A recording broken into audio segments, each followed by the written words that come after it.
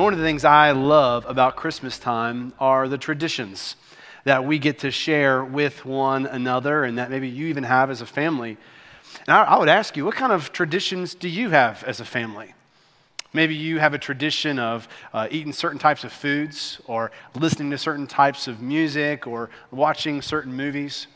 A really sweet tradition in Christy's family is her grandparents every year would give each grandchild an ornament. And that ornament would correspond with their name, and it would be something of their interest. And every Christmas, they would get a new ornament. And it's a tradition that has been passed down, and so that now her parents do that with our children, with their grandchildren. And they, every Christmas, buy them a new ornament as a tradition that they pass along. Something that we do in our family as a tradition every Christmas is throughout the month of December, we read a Bible story that corresponds with Christmas. And it starts with creation, and it goes all the way up through the birth narrative and how all of Scripture is pointing to Jesus as the hero. And then each day of December, there is an ornament that corresponds with the day, and we hang it on a Christmas tree. And it's just a sweet time to plant the gospel into the hearts of our children and to celebrate the birth of Christ together as a faith family. It's amazing to me how traditions and storytelling in particular is so impactful for passing the faith on from generation to generation. In fact, this is God's design of multi-generational faithfulness, is which parents and grandparents pass the faith on to children and grandchildren by telling the stories of God, of who He is, what He has done, and what He's going to do. In fact, the psalm writer Asaph says in Psalm 78, he says, we will tell the coming generations the praiseworthy deeds of our God, so that children who have yet to have been born will put their hope in God. Well, it's through storytelling that we hear of the faith that is passed on from generation to generation. But did you know that it is through faithful storytelling from God's people to a Gentile people, 500 years before Jesus was born, that led to the arrival of the wise men coming to Bethlehem? Let me show you. Grab your Bible and turn with me to Matthew chapter 2. Matthew chapter 2. I love Matthew's gospel. It's called the Bridge Gospel because Matthew bridges the Old Testament into the New Testament. Matthew uses more Old Testament references than Mark, Luke, and John combined. His primary purpose of writing this gospel account is to reach Jews for Christ. He's using the Old Testament and pointing forward to how Jesus is the fulfillment of all the Old Testament. That indeed Christ is the one that the people of God, the Israelites, have been looking for generation after generation. We see in Matthew chapter 1 the genealogy of Jesus, of how the lineage of God and how He is faithful from generation to generation, starting all the way back with Abraham, going all the way up to the arrival of Jesus, as God is faithful. We see the story of the arrival of Christ and the birth of Christ and the story of how He was born. And then we get to chapter 2. Where these wise men arrive on the scene who come to Bethlehem. And that is where we pick up in Matthew chapter 2, beginning with verse 1. The scripture says, after Jesus was born in Bethlehem of Judea, in the days of King Herod, wise men from the east arrived in Jerusalem, saying, where is he who has been born King of the Jews? For we saw his star at its rising and have come to worship him. When King Herod heard this, he was deeply disturbed, and all Jerusalem with him. So he assembled all the chief priests and scribes of the people and asked them where the Christ would be born. In Bethlehem of Judea, they told him, because this is what was written by the prophet. And you, Bethlehem, in the land of Judah, are by no means least among the rulers of Judah, because out of you will come a ruler who will shepherd my people Israel. Then Herod secretly summoned the wise men and asked them the exact time the star appeared. He sent them to Bethlehem and said, go and search carefully for the child. When you find him, report back to me so that I too can go and worship him. After hearing the king, they went on their way, and there it was, the star that they had seen at its rising. It led them until it came and stopped above the place where the child was. When they saw the star, they were overwhelmed with joy. Entering the house, they saw the child with Mary, his mother, and falling on their knees, they worshipped him. Then they opened their treasures and presented him with gifts: gold, frankincense, and myrrh. And being warned in a dream not to go back to Herod, they returned to their own country by another route. The heart of God is for all people of the world to know, love, and obey Jesus. God uses many different means to draw people to himself, including a star in the sky. I want you to notice in the text how God calls the wise men to himself and what that means for us. I want you to see first in the text God's inclusion of the Gentiles. God's inclusion of the Gentiles. Matthew tells us that these wise men from the east have arrived in Jerusalem. Now that makes sense because they would come to Jerusalem to find the birth of a king. It's the capital city, so wouldn't the king be born there? So when they arrive, they begin asking everyone, where is he who has been born king of the Jews? Where is this one who is the king and has been promised about? For we saw his star at its rising and have come to worship him. The question is, where did these men from the east come from? Well, let's remember, the people of God were under God's discipline for their disobedience 500 years earlier.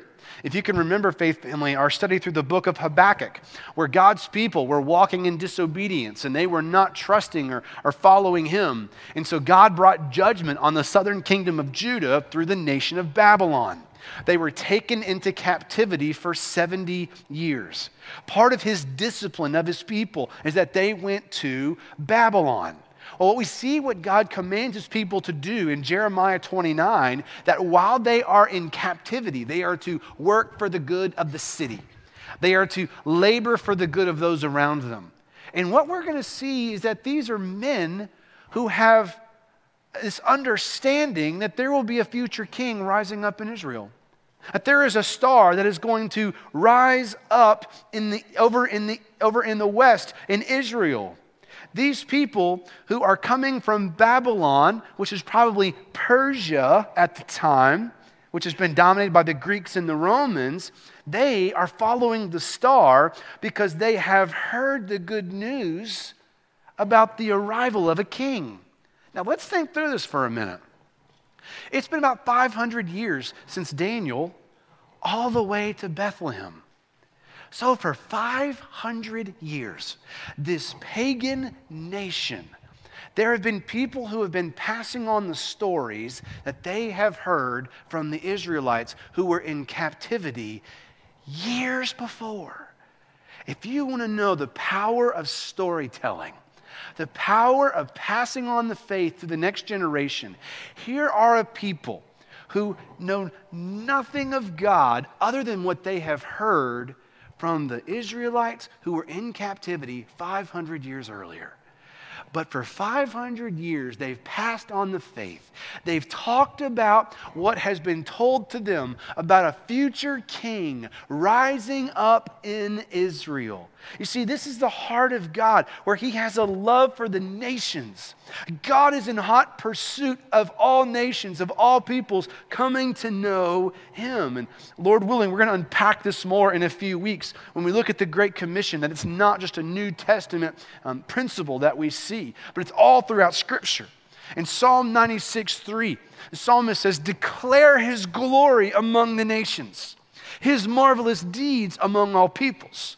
It has always been the heart of God to see people all over planet Earth come to a knowledge of him, to rest and trust in this king. Well, when the people of God were scattered in captivity amongst the nations, they were declaring God's glory. They were telling the nations about a future king, a future Messiah who will come and rescue God's people. And these 500 years have gone by, and the people in Babylon, which is now Persia, has been dominated by the Greeks and the Romans, these people have passed along from generation to generation what these Jews taught them when they were slaves. So now here are these wise men, these scientists, probably astrologers who are watching the sky, and they see something that they've never seen before. They see something in the sky that is grabbing hold of their attention, that is so captivating that they're like, we've got to be a part of this. There's something happening here. This star on the horizon is in the direction of Israel. And they recalled Numbers 24:17, that a star will come from Jacob. A scepter will arise from Israel. And they are so captivated by what has been passed down for these 5 centuries regarding this newborn king that they leave the comfort of home, they leave the safety of their lives, and they follow this star to go and find this king. They followed the evidence of what had been revealed by God's people about their future king. You see, nature was shining a light upon Jesus, and these men would go to meet the king. You see, they followed general revelation to go and meet special revelation. Kenneth, what are you talking about? General revelation is God's revelation of his character through creation. That God reveals himself generally to the entire world. We see it in science. We see it in the stars. We see it in the human body. We see it in sunrises. We see it in kitty cats. We see it in everything around us. General revelation is what God reveals through creation. David says it like this in Psalm 19. The heavens declare the glory of God. The skies proclaim the work of his hands. Day by day they pour forth speech. Night after night they display knowledge. We see in Romans 1 that God reveals himself to believers and unbelievers, that creation is pointing to a creator. That general revelation is God's revelation to believers and unbelievers that there is a God. God is screaming through the planets and the cosmos and through the grass and through things seen and unseen that there is a creator. But believing that there is a God is still not sufficient to save. We see in James chapter 2 verse 9 that even the demons believe that there is a God and shudder. But creation is declaring that there is a God, and creation is enough to reveal that there is a creator, and yet it's not sufficient to save. It's not enough just to believe that there is a God. There must be more. You see, general revelation is enough to reveal that there is a creator, but it's insufficient to rescue from sin.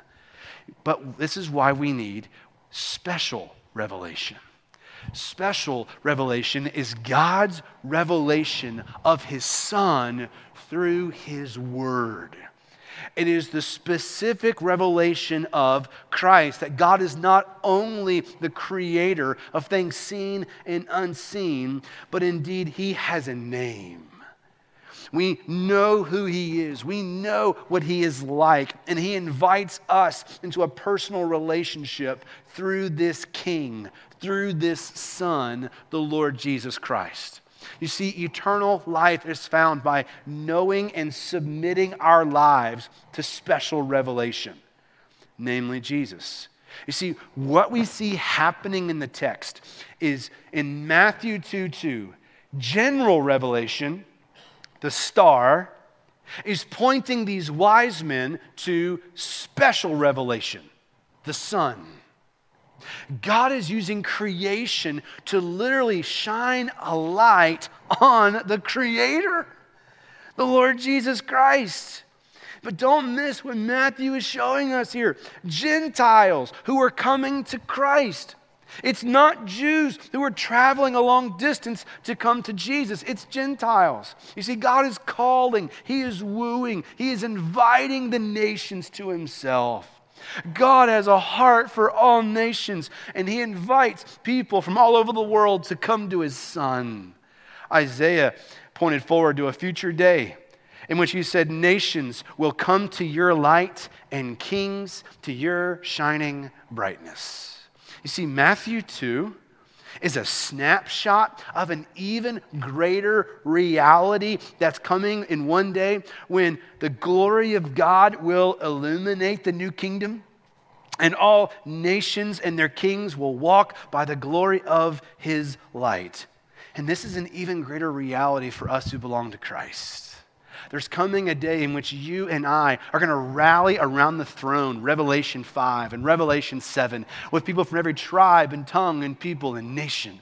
People from all over the world who have submitted their lives to the Lord Jesus Christ. This is what's coming for those who believe the gospel. If you don't know Christ today, the beauty is that you can be included in on this. That if today you turn from your sin and you trust in Christ by faith, he will receive you. That this baby king who was laid in a manger grew up and lived a perfect sinless life for you because he knew that you couldn't. And he died the death that you and I deserved. You see, it was my sin and your sin that nailed Jesus to the cross. And his blood was shed so that through him you can be brought back into a right relationship with God through him. And the gospel is that Christ died on the cross for you and for your sin, but he didn't stay dead. For on the third day, he comes back to life and he defeats death. So anybody and everybody amongst all the nations of the world who turn from sin and trust in him by faith are received by God. This is the gospel that we rally around. And what we see are these Gentile wise men, these Gentile kings who are coming from possibly 800 miles away to come and bow before this newborn king. This is the Savior. And they humble themselves and they get low before him. But we also see in the text is we see Herod's deception of the wise men. You see, King Herod was an enigma. This is a man who was an architectural and engineering genius.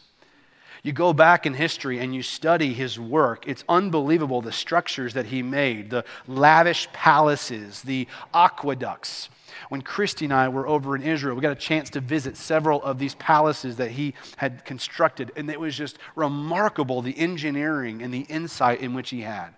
He had 11 different palaces, all of them within one day's travel of one another, so that if he ever got on Rome's bad side, he could travel from one palace to another and stay ahead of them to get to his ultimate fortress at Masada, a fortress where they couldn't get to him.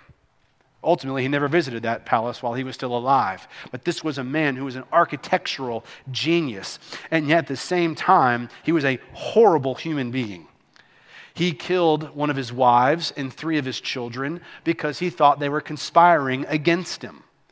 This is a man who was a lunatic. He was crazy. He was paranoid and would kill family members who he thought were out to get him. The Romans had a saying, it's better to be Herod's pig than to be Herod's son. He was hated by the Jews. He was continually taxing them, taking more and more of their money. He was siding with Rome, even though he converted to Judaism to try and be politically neutral. The Jews despised him.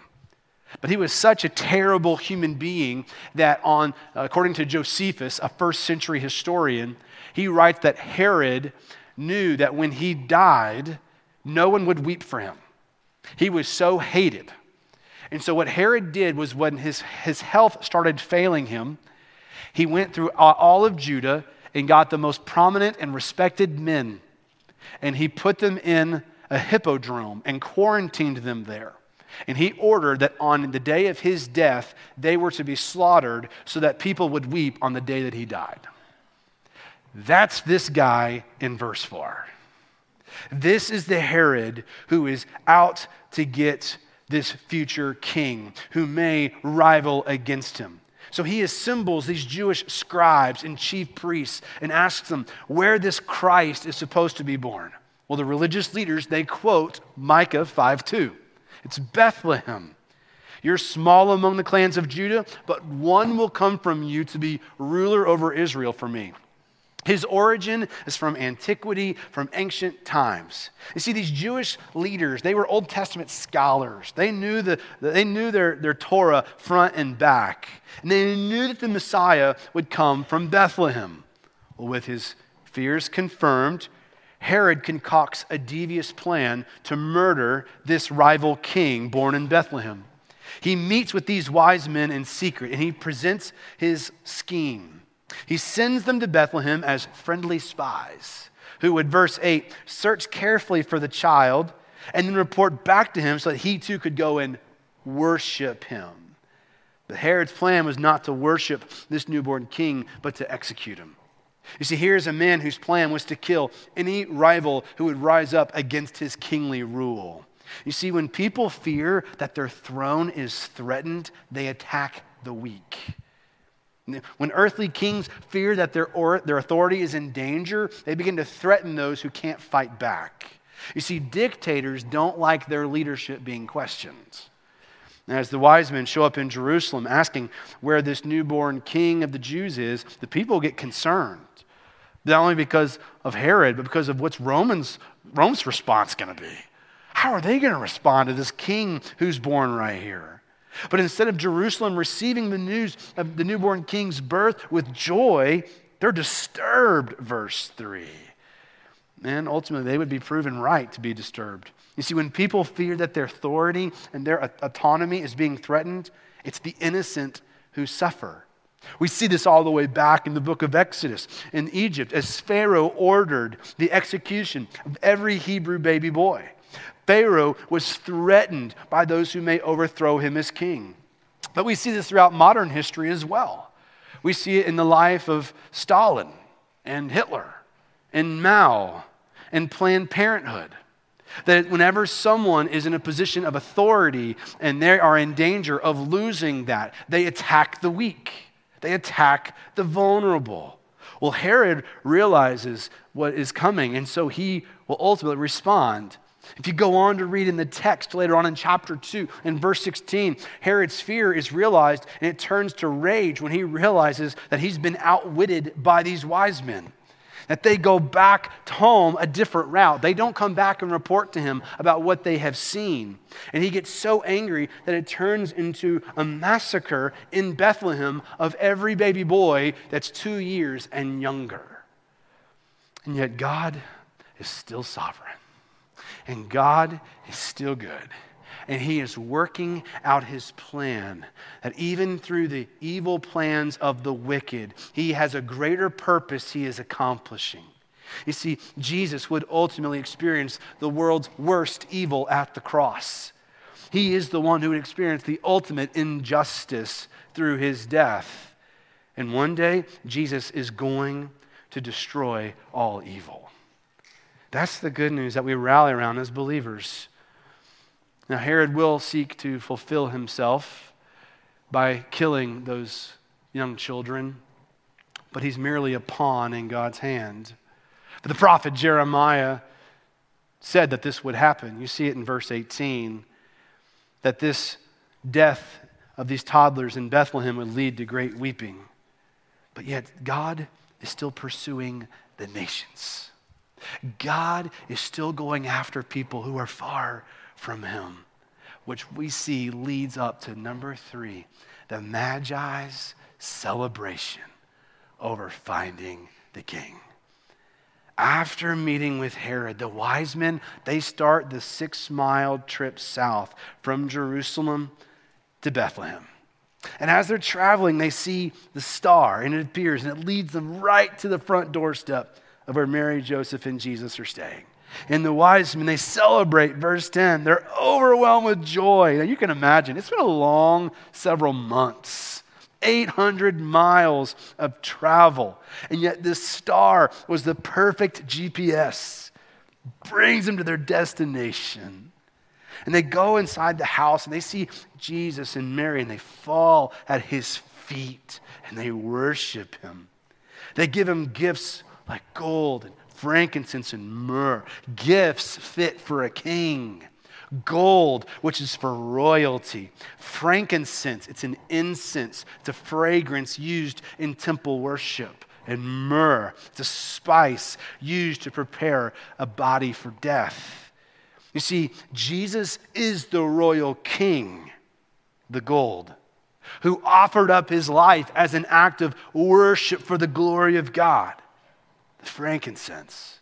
And he gave his life as a sacrifice through his death on the cross, the myrrh. You see, even in the gifts, we see the gospel. That God is pointing forward to a cross that this young child would go through when he becomes a man. God is pursuing after the nations, and even through these gifts, he is pointing to the ultimate purpose of this Son King, and it looks like a blood-stained cross. And these men, they come to the king, they fall on their knees, and they worship him, and they give him expensive gifts. And that is a picture of what we are called to do. In fact, it's your impact point, and it's this: fall on your knees and offer Christ all of your life. You see, it's through faithful storytelling to future generations that we're preparing people for the day in which they will bow their knee before King Jesus. You see, there's coming a day in which every knee will bow and every tongue confess Jesus Christ is Lord. And either you choose to bow now, or you will be compelled to bow later. And the invitation to you today is humble yourself. Bow before King Jesus and offer him your life. Get low before the King. Bow your knee. You see, there's coming a day in which atheists and even Satan himself will bow before the King. And through gritted teeth, Satan will declare Jesus is Lord. I implore you, bow your heart and bow your knee before this King now. You see, storytelling, traditions that we pass on is to prepare people for the day when they meet Christ face to face. I encourage you now, humble yourself. Get low before the King. Bow your knee and offer your life.